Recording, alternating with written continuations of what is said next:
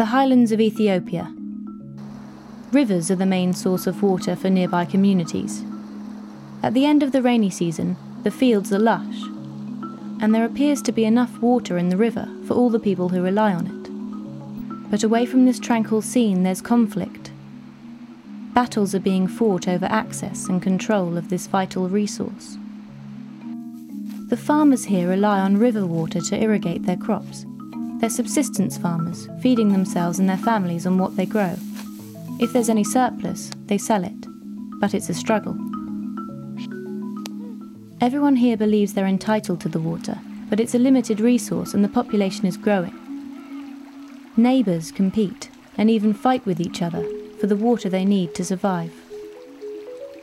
የኛ ህዝብ ከመሞትማ አዚያው እንሞት ውሃ እናምጣ የሚል ችግር አለበት ይሄ ነው 3 farming communities share or attempt to share the water flowing through the Guda River.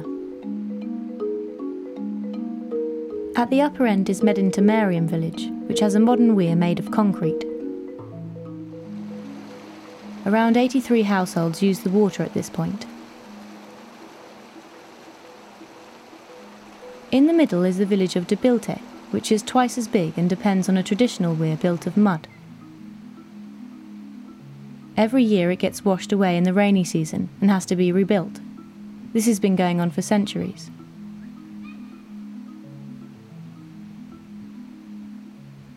Further downstream is by far the largest of the 3 villages, Zambala Mariam, which like Medinta Mariam has a modern weir.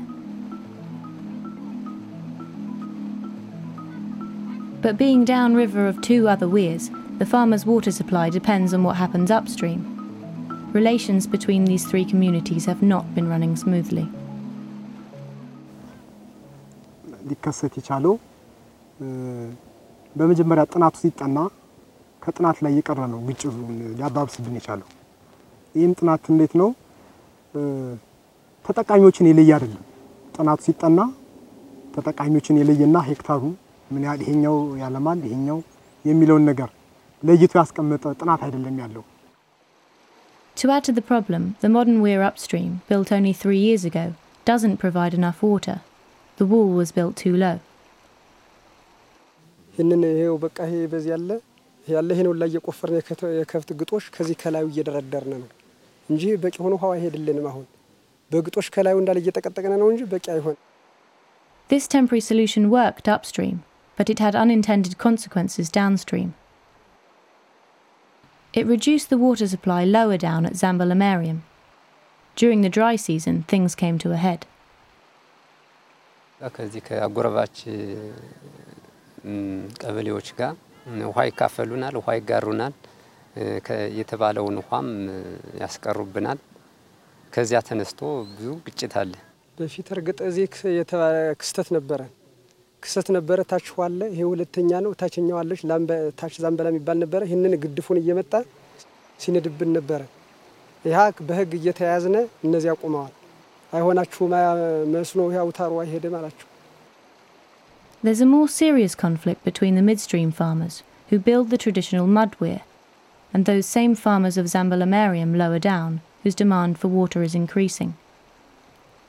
ሰው ያደረ ድሮ ዝም ብሎ በመሬት ነበር ሲሄድ ነበር አሁን ግን ሰው እየበዛ ሲሄድ ያ ውሃ ያጠረን አሁን ከሰብል ከመድረቅ ደረጃ ነው የደረሰ ማታ ምክንያቱም በመጋቢት በሚያዚያ ውሃው ሙጥጥ አድርገው ስለሚያስቀሩብን በዚያ መሰረት ህዝቡ ሮሮ ነው የሚያቀርበው እና ስለዚህ ግጭት አለ ነው ችግር አለ መቆፈሪያ ነገር የሚያጠጡት መቆፈሪያ አለ ዱላ ጅንፎ ይዘው እንደገና ዱላ ጅንፎ ይዘው የሆነ መሳሪያ ሁላ ይዘው ነው የሚመጡ በጨለማ እዚያ ላይ ወዲያ እዚህ ላይ ወደ 8 ሰው እየተኛ ነው የሚቀራው ማታ የናዱም ቢቢሉ ጉጥ ስለሆነ ያጉጥ ይያለቀብን ስለሆነ ማልዳ መገደፉ አስቸጋሪ ስለሆነ እኛ እንበልጽግ እናንተ ደህዩ ማንነል እኩል ሆነን እንኖር አሳትፉን አብራችሁ እኩልነት ብለን በመልባቸው ጊዜ አይቻልም እና ታችኞቹ የሚሉት መሐከል ላይ ያለው ባህላዊ ይፍረስብን ነው ይሄን ነገር ደግሞ ከ100 ዓመት በላይ ሲጠቀሙበት የነበረ ግድብ ነው አቤቱታ እንደገና ከዚህኛ ባለመብቶች